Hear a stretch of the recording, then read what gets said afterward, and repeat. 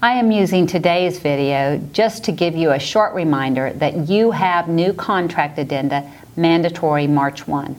The two addenda are the third-party financing addendum and the addendum for authorizing hydrostatic testing. As discussed in a previous video, none of the changes to these forms are substantive, and they are approved and available for your use now.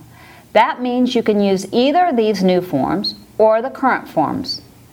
But after March 1, you have to use the new forms. In another previous video, I discussed what happens when you use old forms that have been replaced by new ones. Technically, use of an old form is use of a non-promulgated form.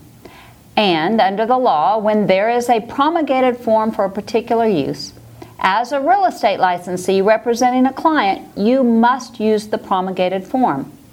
Otherwise, you are practicing law without a license. The issue created by using the non-promulgated form to write a contract cannot be simply fixed by rewriting the contract after the fact. Since the changes to the new forms are not substantive and they're already approved, I suggest you go ahead and update your templates to the new forms now so you don't miss the cutoff date of March 1. The new forms are TREC number 40-9 and TREC form number 48-1. And in the upper right-hand corner is the date of 11/19/19. That is the date the Commission approved the forms.